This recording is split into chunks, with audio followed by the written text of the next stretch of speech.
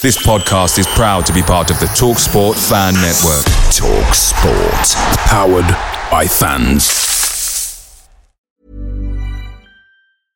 Mother's Day is around the corner. Find the perfect gift for the mom in your life with a stunning piece of jewelry from Blue Nile. From timeless pearls to dazzling gemstones, Blue Nile has something she'll adore. Need it fast? Most items can ship overnight. Plus, enjoy guaranteed free shipping and returns. Don't miss our special Mother's Day deals. Save big on the season's most beautiful trends. For a limited time, get up to 50% off by going to BlueNile.com. That's BlueNile.com. The TalkSport Fan Network is proudly supported by McDelivery, bringing you the food you love. McDelivery brings a top-tier lineup of food right to your door. No matter the result, you'll always be winning with McDelivery. So the only thing left to say is, you in? Order now on the McDonald's app. You can also get reward points delivered too. So that ordering today means some tasty rewards for tomorrow. Only via app at participating restaurants. 18 plus. Rewards registration required. Points only on menu items. Delivery fee and terms apply. See mcdonalds.com. Holmesdale Radio Preview Podcast. Crowdfunded by Palace fans. For Palace fans. Welcome, ladies and gentlemen, to the Holmesdale Radio Preview Podcast, Season 2, Episode 2. I am your host, Terence Ford of redandbluearmy.co.uk, and it is time for your weekly dose of Crystal Palace misery. This week, Nick Philpott and Tim Warren offer up their thoughts on the opening training session that took place at Selhurst Park, Palace's transfer links, the toilets at Selhurst Park, and of course, all things Liverpool versus Palace, including the view from the opposition fan, which is Fazan from the Cop Table this week. Before all of that, head over to holradio.net/subscribe to ensure that you never miss another Whole Radio podcast.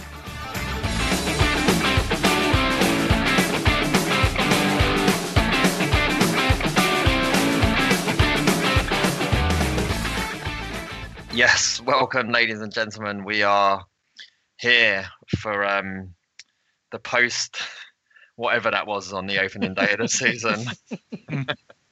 Laughing in the background there, you of course have Mr. Nick Philpott. Welcome, sir. Good evening, everybody. And Tim Warren joins us for the first time this season, the Marathon Man. Welcome, sir. Good evening. Good evening. So, are we sufficiently recovered from the weekend yet, Nick?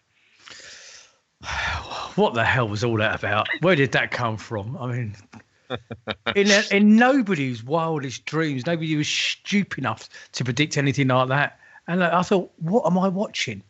And then, we'll talk about it later. Yeah, Mr. McNamara we had on from Huddersfield from the Terrier blog last week boldly predicted a 2-0 win for Huddersfield. But I said I'd take him out for a drink if they won 2-0 after the game, but they won 3-0, so he can stick the drink up his arse.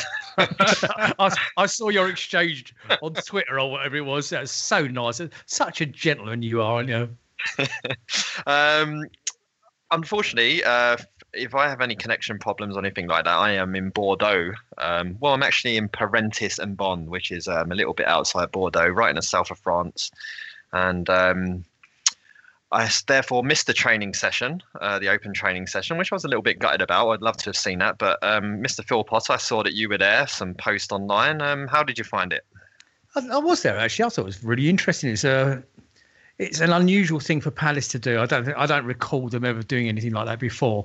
And it was quite amusing because when they all first came out onto the pitch, and there was probably about 300-400 people there, maybe 500 people there in the Arthur Wait, and they made their way very apologetically over to the Arthur Wait stands and gave everybody a clap because they're probably thinking, what the hell are this lot doing here after what we served up for them at the weekend? But they did. They came over and in fairness to all the management, the staff, everybody connected with the club, not just at the beginning, but right at the end, they stayed for hours, all of them, signing autographs, taking photographs, the whole line of the first team and everybody that connected with the club. Just stood there, and if you wanted a selfie with the manager, you got a selfie with the manager and that sort of stuff. And they were really, really good. It was a very interesting experience watching them, what they do in a day-to-day training session. And, bearing in mind, they're not wearing things like shin pads or anything like that. They don't hold back in training. They give it a right old good going. There's a couple of Schlupp, can you believe it? Schlupp and Soiree Okay, they had a real coming together yesterday. This is Papa Soiree I'm talking about. Okay, he was in the training session and he got clattered. Got clattered a couple of times, but it's fine. Well, yeah, I mean, you need to get up. If you're going to get up to speed, you need to get up to speed. And there's no point, if you can't take it in training, you're not going to be able to be 100% on the field. And it's interesting, the training session was obviously announced with they probably thought that, we'll turn Huddersfield over. It will be a feel-good session and everyone can, bond between the fans and the players and the new management and stuff there. So I'm not surprised they stayed behind and got everyone to take pictures of them and stuff. But obviously, Tim, you have a real job, so you weren't at the training session. So That's true. And to be honest with you, I could think of nothing worse after Saturday. I did think about taking a day off work, but no, in the end, I decided against it. Yeah. Was Nick, was there anyone booing when they were practicing passing back to Hennessy? And no, they weren't. But the thing that we were all talking about, I've got to tell you a quick anecdote from yesterday. He was making some great saves yesterday. He was playing really. In fact, I'll be honest with you, he played in goal better than Speroni did. But right at the very end of the signing session, I'm standing next to some bloke that I don't know, right at the front of the afterweight, and all the players one by one are coming along and signing all the autographs. Some woman handed Wayne Hennessy a baby to hold, and this bloke and I, who I'd never met before, both said to each other simultaneously, "I hope we don't frigging drop it." I've never met this guy, and there's absolutely true story. Really happy just the afternoon. Yeah, I mean, I feel a bit sorry for Wayne as it is at the moment. He's been taking a lot of abuse on Twitter, and I think it was Rob Sutherland posting up a screenshot of all of the sort of abuse he's been getting.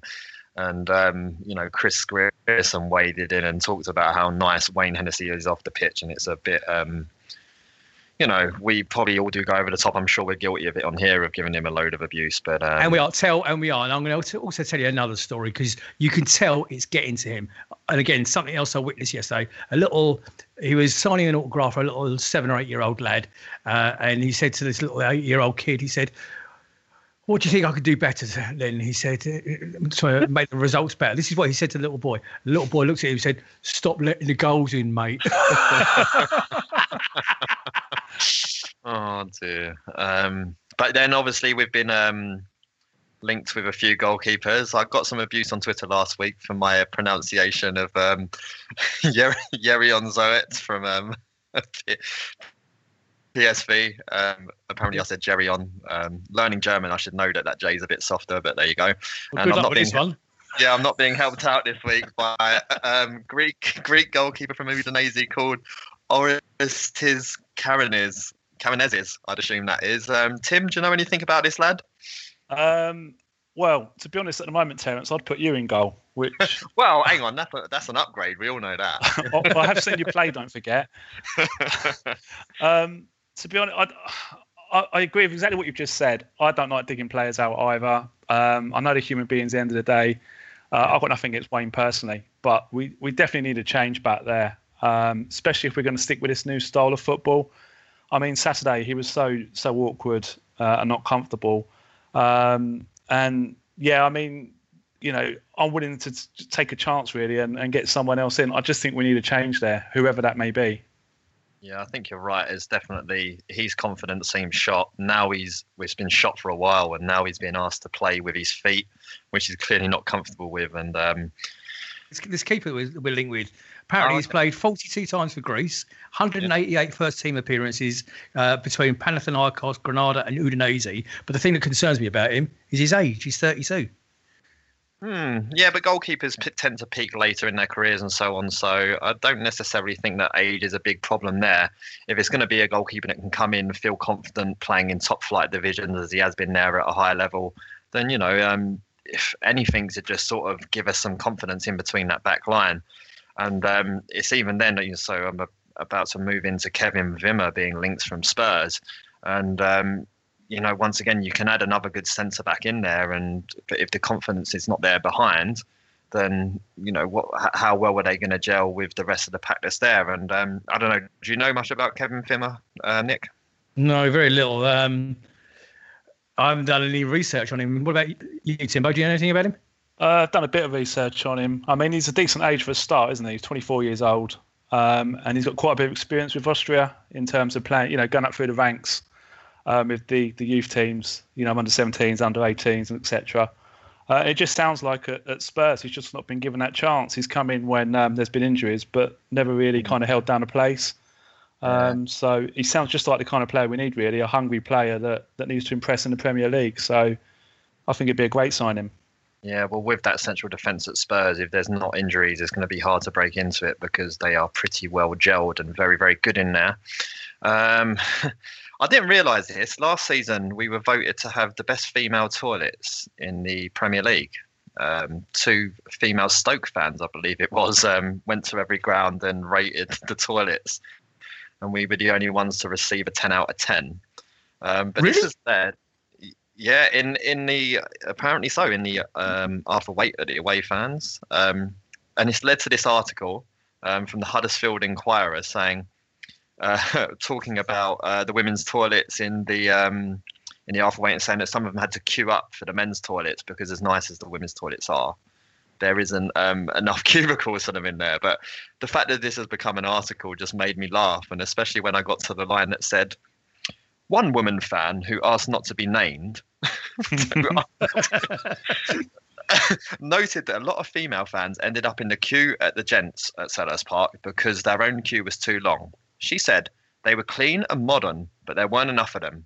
The gents had urinals and cubicles, because why would we need both? And their queue was going down quickly.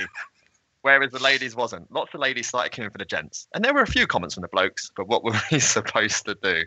And that did make me laugh, that did. But there you go, 10 out of 10 toilets for the women in the away end. So that makes up for the big television thing that blocks your view of you in the last 30 rows, I think. Clean and modern, though. Clean and modern at Palace. Well, I was in the Arthur Waite toilets only yesterday. The men's I hasten to add, not the women's. Okay, and something's never changed. I haven't been in the Arthur Waite for about 4 years, and it's never changed. They're still pretty rank in there, and they're saying they're quite happy to queue up to go into the men's cubicles. Really? Well, the Stoke women who give it a 10 out of 10 said it was modern, felt like a hotel, and smelled fresh. So I'll do it. Well, it probably does to somebody from Stoke, doesn't it? But that's why it's been so long in there, isn't it? They're spending too long in there because they're too nice. Yeah, exactly. And just one final note to end on before we get into the preview is important information for travelling fans to Anfield. And this is a quote from their fan liaison person. Obviously, supporters have their own matchday routines and rituals. And as a club, we wouldn't want to impinge on those. But the one thing we would ask is for fans to arrive at Anfield early. Ideally, that would mean getting to the stadium at least 45 minutes before kickoff to allow sufficient time to get to their seats and enjoy the build-up to our first home game of the season. As ever, there will be security checks on the way to the stadium, and we would urge fans not to bring large bags with them because they will not be allowed into the ground. Anyone carrying personal bag should be expected to be searched and tagged on entry. The security steps that we are taking in the interest of everyone who attends the games at Anfield, so we would ask that supporters are patient as we go through the necessary procedures. So just a little heads up to all of you travelling up to Anfield on Saturday that you are likely to face increased security checks on the door. So try and be patient and have a bit of banter with the Scouse security guards on there. Right, we'll head off to a short jingle, and after that we will be back with the preview of the Liverpool game. There are 99 reasons to hate Brighton. Homophobia doesn't need to be one of them. Follow us on Twitter @ProudandPalace. Wilfried Zaha supposedly being out for 4 weeks. Tim, did you enjoy the treatment that Huddersfield dished out to him in that first half? Not at all. I mean, it was from the first minute, wasn't it? He got kicked about, and as usual, referee Moss, I think it was at the weekend, it just wasn't interested. It's going to be a long, hard season if that's going to continue with little protection like that. And I'm sure it's not just us. I'm sure Hazard at Chelsea gets similar treatment, but it's just ridiculous that there's no protection really. Yeah, well, Hazard's more likely to get a bit more protection because he plays at Chelsea. And I got really frustrated with this, Nick, when he was kicked for the third time by the same player. And because Zaha ended up, mouthing off like he likes to do sometimes, the referee pulled Zaha over and had a big word with him, but he's already been clattered 3 times from behind. Do you think they were specifically out to injure him? I think it was a game plan, and I'm pretty certain, as Tim quite rightly just said, it's going to be a long season, because I think it is their game. Not just Huddersfield, but they obviously had done their homework on him, and we've spoken about it. How many times last season? They were, they're out to. I'll go further than that. They're out to injure him. I mean, they're going out to hurt the player, and for Moss to then pull over the captain and Zaha, when you're quite right to know that he got smacked at least 3 times at that point. All we ask for from the referees is a bit of consistency, isn't it? And they're consistently crap. I'm sorry. So we obviously have to look to who we replace him with, and I guess the options are, I would say Sally Kaikai obviously made a scoring comeback after injury in the under-23 games, but it might be a step too far for him. Obviously, Jason Lakilo has been seeing a lot of action in pre-season, and we've got Chung Young Lee, who could play in that role, and Jeffrey Schlupp. Tim, who would you be your preference in there to replace him? Well, assuming Townsend starts on the right, I suppose I'd go Schlupp for just a bit more experience. I mean, after that defeat Saturday, I'm not sure we can experiment too much with the youth, really. Yeah, I think it's going to be very important that we replace Zaha's pace on the break, because we know that that's caused Liverpool all sorts of problems down the recent years that we've played them. So I think Schlupp would also be my preference as well. You going to opt for anything else, Nick? Yeah, well, I'm just going to refer back to yesterday, if you don't mind. The 2 best players out on Sellers Park yesterday afternoon were Chung Young Lee and Sully Kaikai. Sully Kaikai, I saw yesterday for the first time. I hadn't noticed it before, but he has got a rocket of a shot on him, and he's scored a couple of absolute worldies, and he's got great pace as well. So if anybody can replace Will for the next couple of weeks, I'll maybe give Kaikai a shout. Very interesting, and obviously we'll see what Frank de Boer does on Saturday. Moving back down the field a little bit, Patrick O'Connor on the review show called Scott Dan a failure to football after the Huddersfield game, which I'm not sure if it was harsh or not. Did Scott Dan get replaced for you this weekend? Was that game that bad, or is it you got to give him time to get used to the back 3 and understand playing alongside what are obviously 2 new centre backs? I know Dan struggled at times Saturday, but I think there was other moments where he looked pretty good as well. A couple of bits of skill that he did when he was bringing the ball down, and a couple of times he did get it knocked out to the right player. But the thing is, I mean, at the end of last season, Tompkins was flying. So there's obviously a reason why Tompkins hasn't come into that back 3 initially, something that we're not seeing perhaps. But no reason why not to bring Tompkins in. But it's just a bit strange why, after the end of last season, Tompkins hasn't really featured too much yet. Yeah, you're exactly right. I mean, it seemed it was devastating when Tompkins picked up that injury, which was at Anfield last season. Gudric, was it, that dirty little rat who also kicked Zaha in pre-season over in Hong Kong, took Tompkins out, and it seemed like a big deal at the time that it was going to stutter our momentum, and I suppose it did a little bit. But I don't know if you're going to look towards Fosu Mensah, Nick. Do you think he showed enough to play in a right wing-back position and replace Joe Ward, who obviously looked uncomfortable on the right against Huddersfield, or do you stick with Fosu Mensah at the back? No, I mean, 2 highlights from the weekend were Fosu Mensah and Loftus-Cheek, obviously. I think I would leave Fosu Mensah at the back.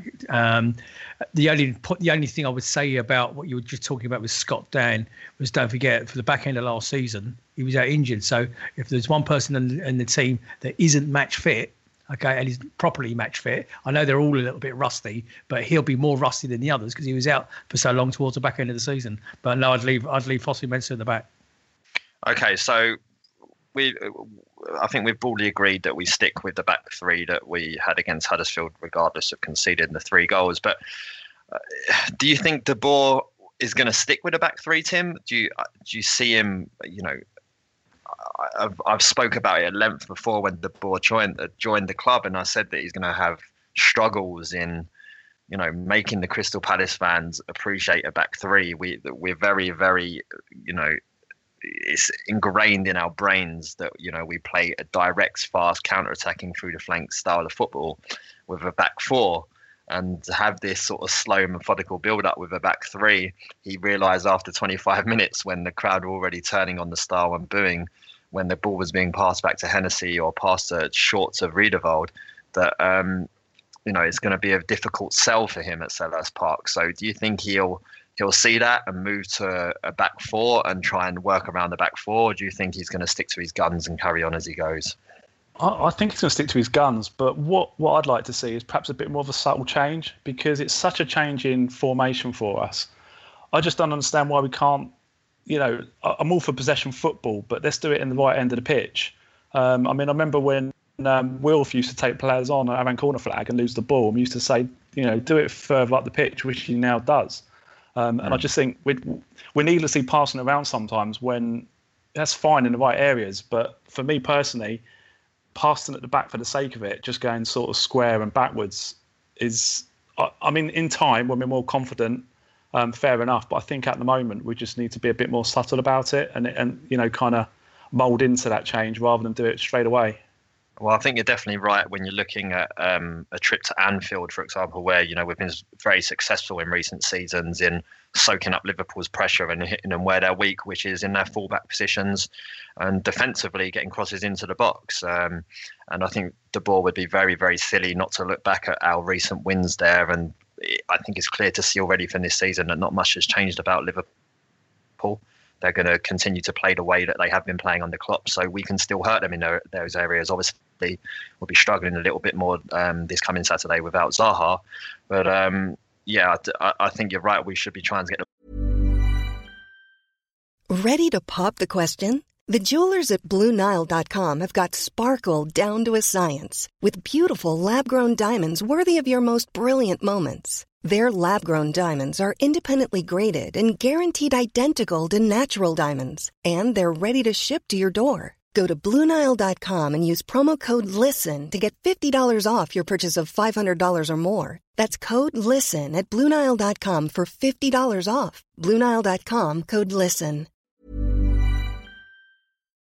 Away days are great, but there's nothing quite like playing at home. The same goes for McDonald's. Maximise your home ground advantage with McDelivery. You in? Order now on the McDonald's app. At participating restaurants, 18 plus, serving times, delivery fee and terms apply. See mcdonalds.com. Ball forward a little bit faster. And he did say that it becomes a 5 when you're under pressure or you're playing away at bigger games. So it'll be interesting to see how we adapt to that. And that will be a similar formation to what we went to Liverpool and got a result with last season, when we certainly played 5 across the back with Allardyce in charge.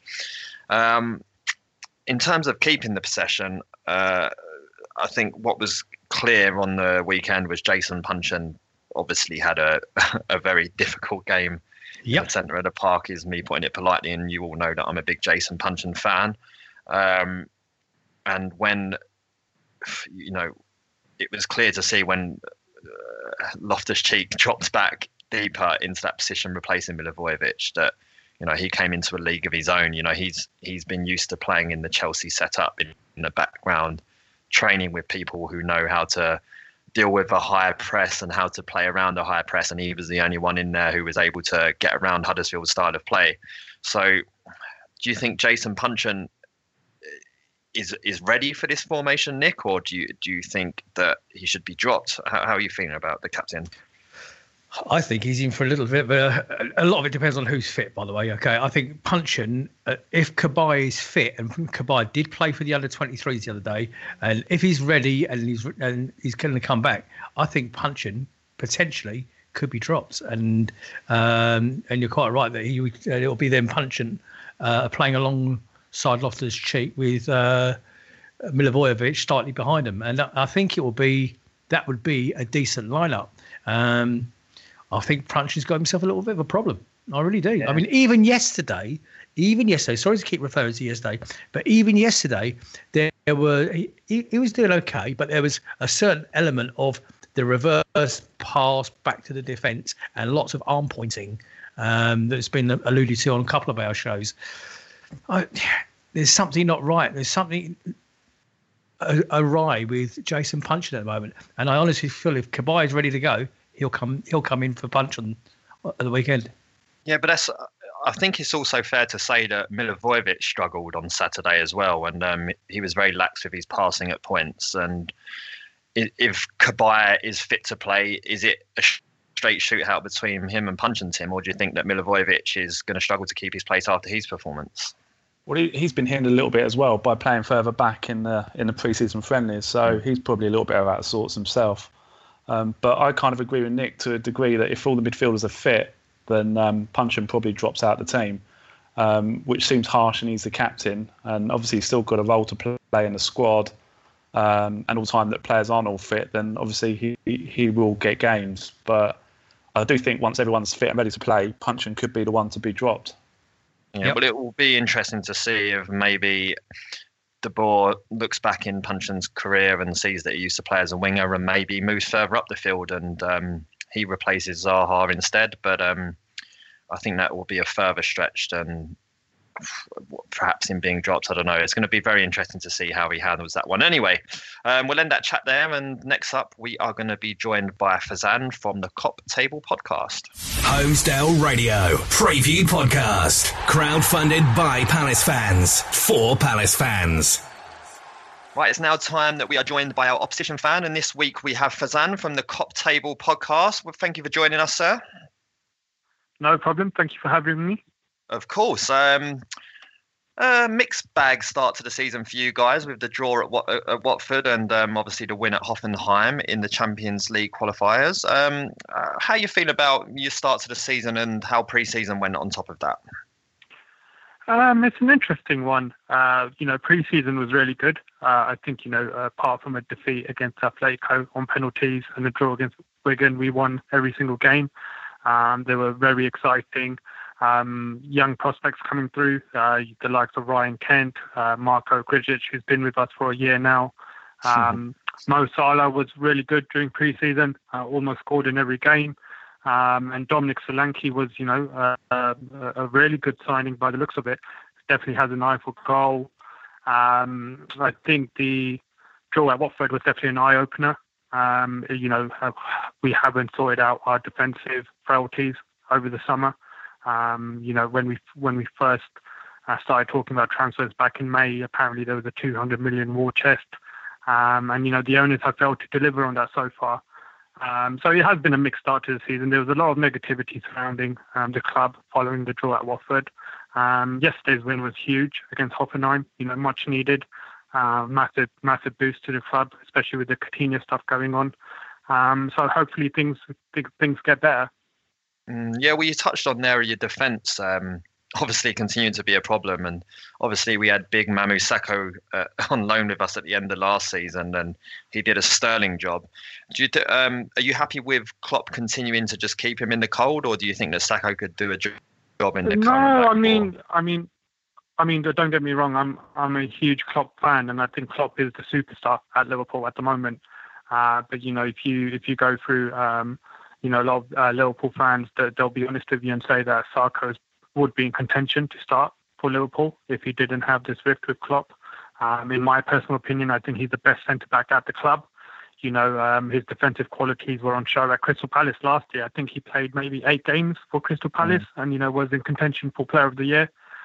Just goes to show, the character and defensive qualities he has.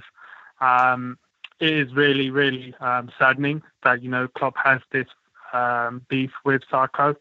I think if Sakho was in the squad and playing regularly, then there wouldn't be as much need for Van Dijk. I'm not saying that we need to, not sign defensive options, but, definitely ease the pain that we haven't signed anyone yet if Sakho was playing regularly. I think from the outside, Van Dijk looks like the perfect fit for Liverpool in terms of having pace, being big and powerful. You struggle from set pieces. He puts that height into the middle of the box for you, and so on. Yeah, I mean, Terence, the set pieces thing has been a problem for a long time. I'm in agreement with a lot of other Liverpool fans that Van Dijk would not solve that problem overnight. It's the way we set up. It's the lack of height in the team as well. The lack of physicality within the box. Yes, Van Dijk will certainly help, and he is a magnet in the box. But I think we definitely need to work on the training pitch on set pieces.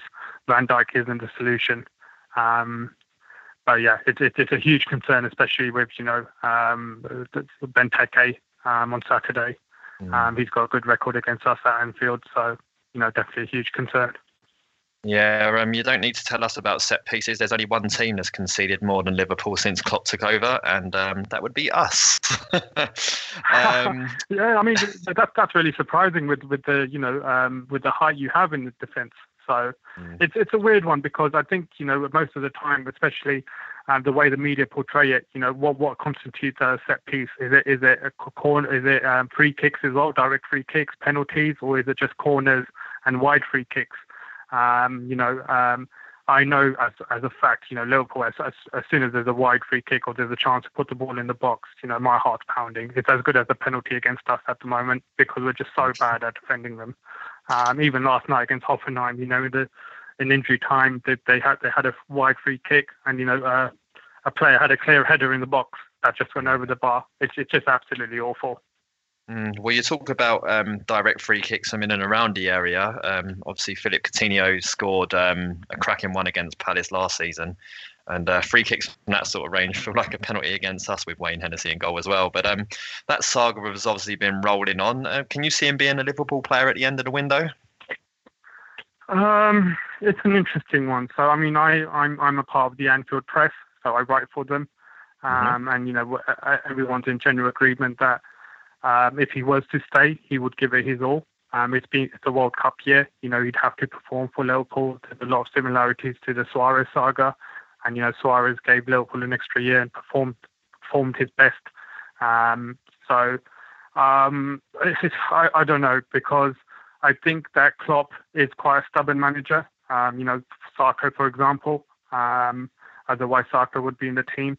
So the reports coming out that Coutinho has a problem with Klopp and, the style of play and being played out of position or in various positions, I don't think that would have, sat too well with Klopp. So I'm not too sure, to be honest. I think that we're in a position now that if we had made some signings, the likes of Naby Keita, Virgil van Dijk, and maybe one or two others, then we would be in a position where we could say, we'll take 120 million, 130 million for Coutinho. But the fact that, there's not been much added to the squad over the summer, it would just be a massive blow so close to the end of the transfer window. So, in terms of a Saturday, do you think Palace have any chance of coming up against Coutinho, or do you think it's going to be the front three of Salah, Mane, and Firmino? I don't think Coutinho will play. I don't think Coutinho will play for Liverpool unless the transfer window's shut and he's still a Liverpool player. I just don't think mentally he'll be right, and I don't think he'll be fair on the rest of the squad, in all honesty. And to be honest, our problems aren't going forward. It's just defensively, and that's midfield included. We don't have a midfielder who's got that natural instinct to defend or to cover our fullbacks when they bomb forward, or to provide protection to our centre backs. Going forward, we look absolutely fine. Firmino, Mane, and Salah, they've got a lot of goals in them, a lot of creativity and pace in that front three. But yeah, it's the other end of the pitch. That's the worry. So I'm not too fast if Coutinho plays on Saturday or not. The worry would be if we were to keep him and he wouldn't play. That's a very high profile player to have exiled. Indeed. And obviously Palace will be looking for a fourth win in a row at Anfield, which is quite astounding really as a stat. And I don't think anyone I think they'll be the first team in the Premier League era, that's for sure. Yeah, I think you have to go back somewhere into the early 1900s to find a team that's done it since then, and that's obviously not the Liverpool as we know it today. So, how do you feel when Palace come to Selhurst? Is it always a worry for you guys? Do we feel like a big bogey team? Sorry, to Anfield, obviously. Yeah, I mean, to be honest with you, I think Palace are in a dilemma at the moment themselves, with Frank de Boer trying to change the style of play. If Sam Allardyce was still manager, I'd be a lot more worried. But if Crystal Palace come to Anfield and try to play football against us, then they'll have a massive problem defensively as well. With teams that play against Liverpool, we tend to pick them off and create the pockets of space and loads of chances to score. Obviously, the counter argument is if you put the ball in the box against Liverpool, we do struggle. And having Benteke as that target man is obviously a threat. But I think the loss of Zaha will just be too much for Palace to overcome.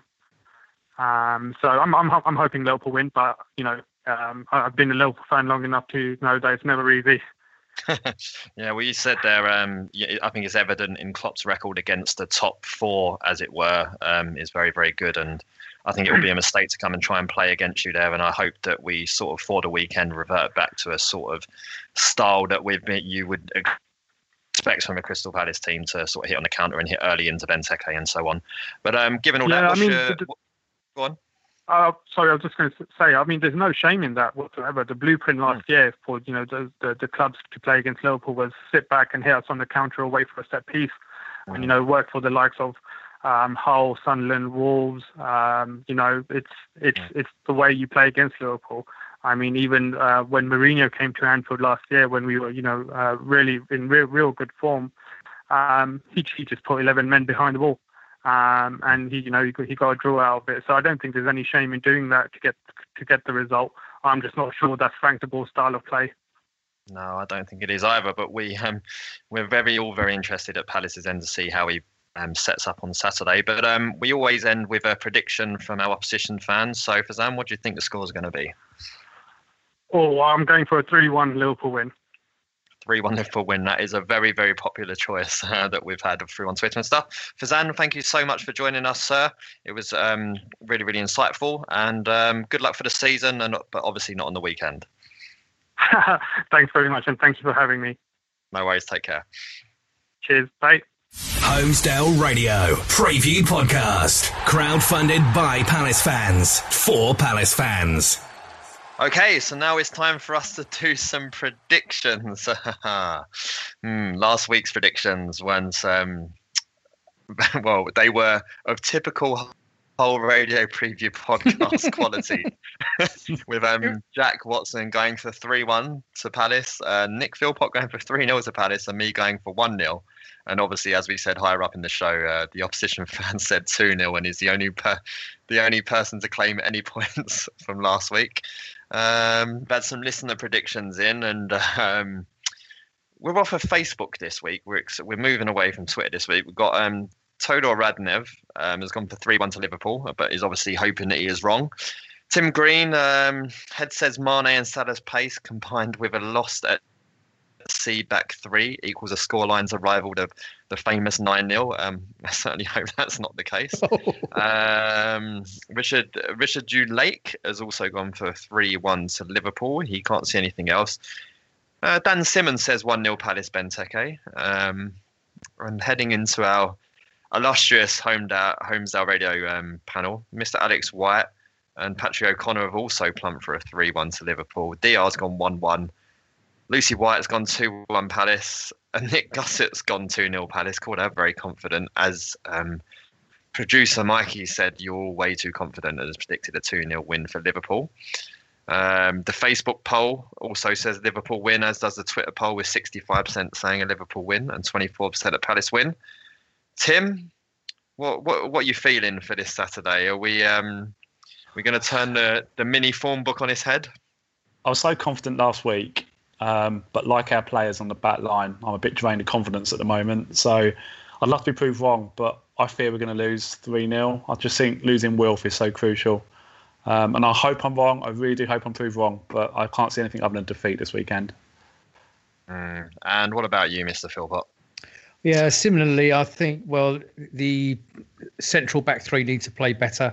Let's hope they use the wing backs a little bit better and they sit a bit deeper, because one thing Liverpool have got is good pace, although they are vulnerable at the back. So I'm actually going to go like Tim, but I'm going to go with a 2-1 victory to Liverpool. And again, like Tim, a Benteke header for our single goal.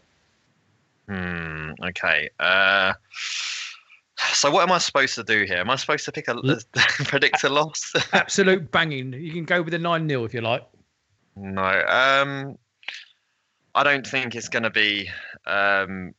I think obviously there's going to have been a lot of focus on defending this week and making sure that we're a bit tighter at the back. And I think Liverpool might find it tough to break us down, but I think they will eventually, because they just have so much talent in there. So I am going to sadly go for a 2-0 win to Liverpool, which obviously by Nick logic means that we're going to win the game comfortably. Excellent.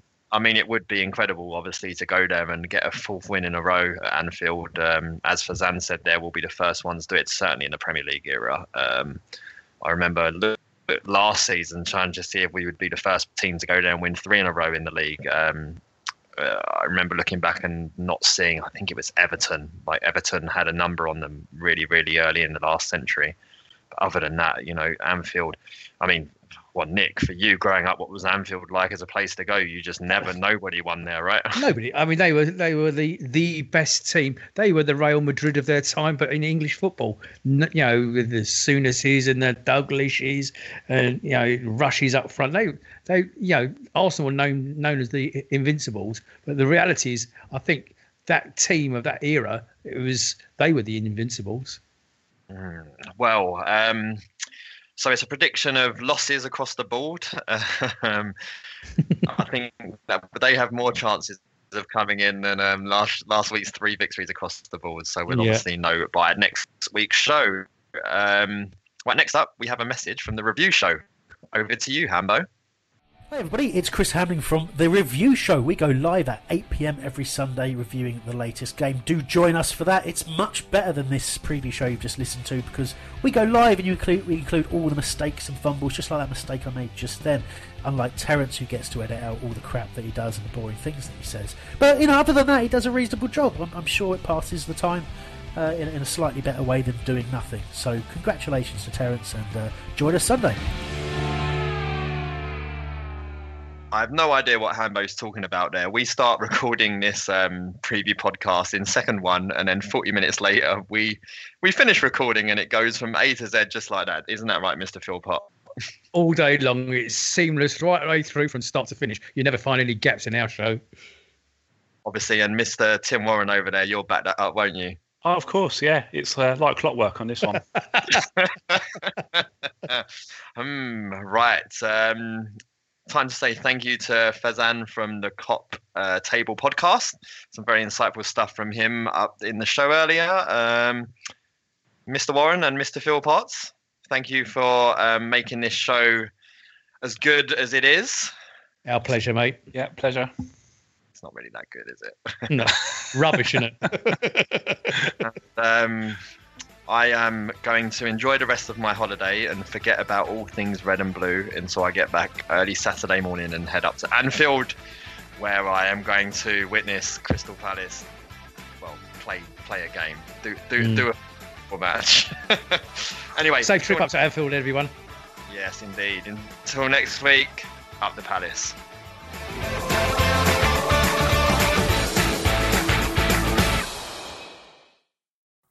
It's the 90th minute. All your mates around. You've got your McNugget share boxes ready to go. Your mate's already got booked for double dipping, and you steal the last nugget, snatching all 3 points. Perfect. Order McDelivery now on the McDonald's app. You in? At participating restaurants. 18 plus. Serving times, delivery fee, and terms apply. See mcdonalds.com. Even when we're on a budget, we still deserve nice things. Quince is a place to scoop up stunning high-end goods for 50 to 80% less than similar brands.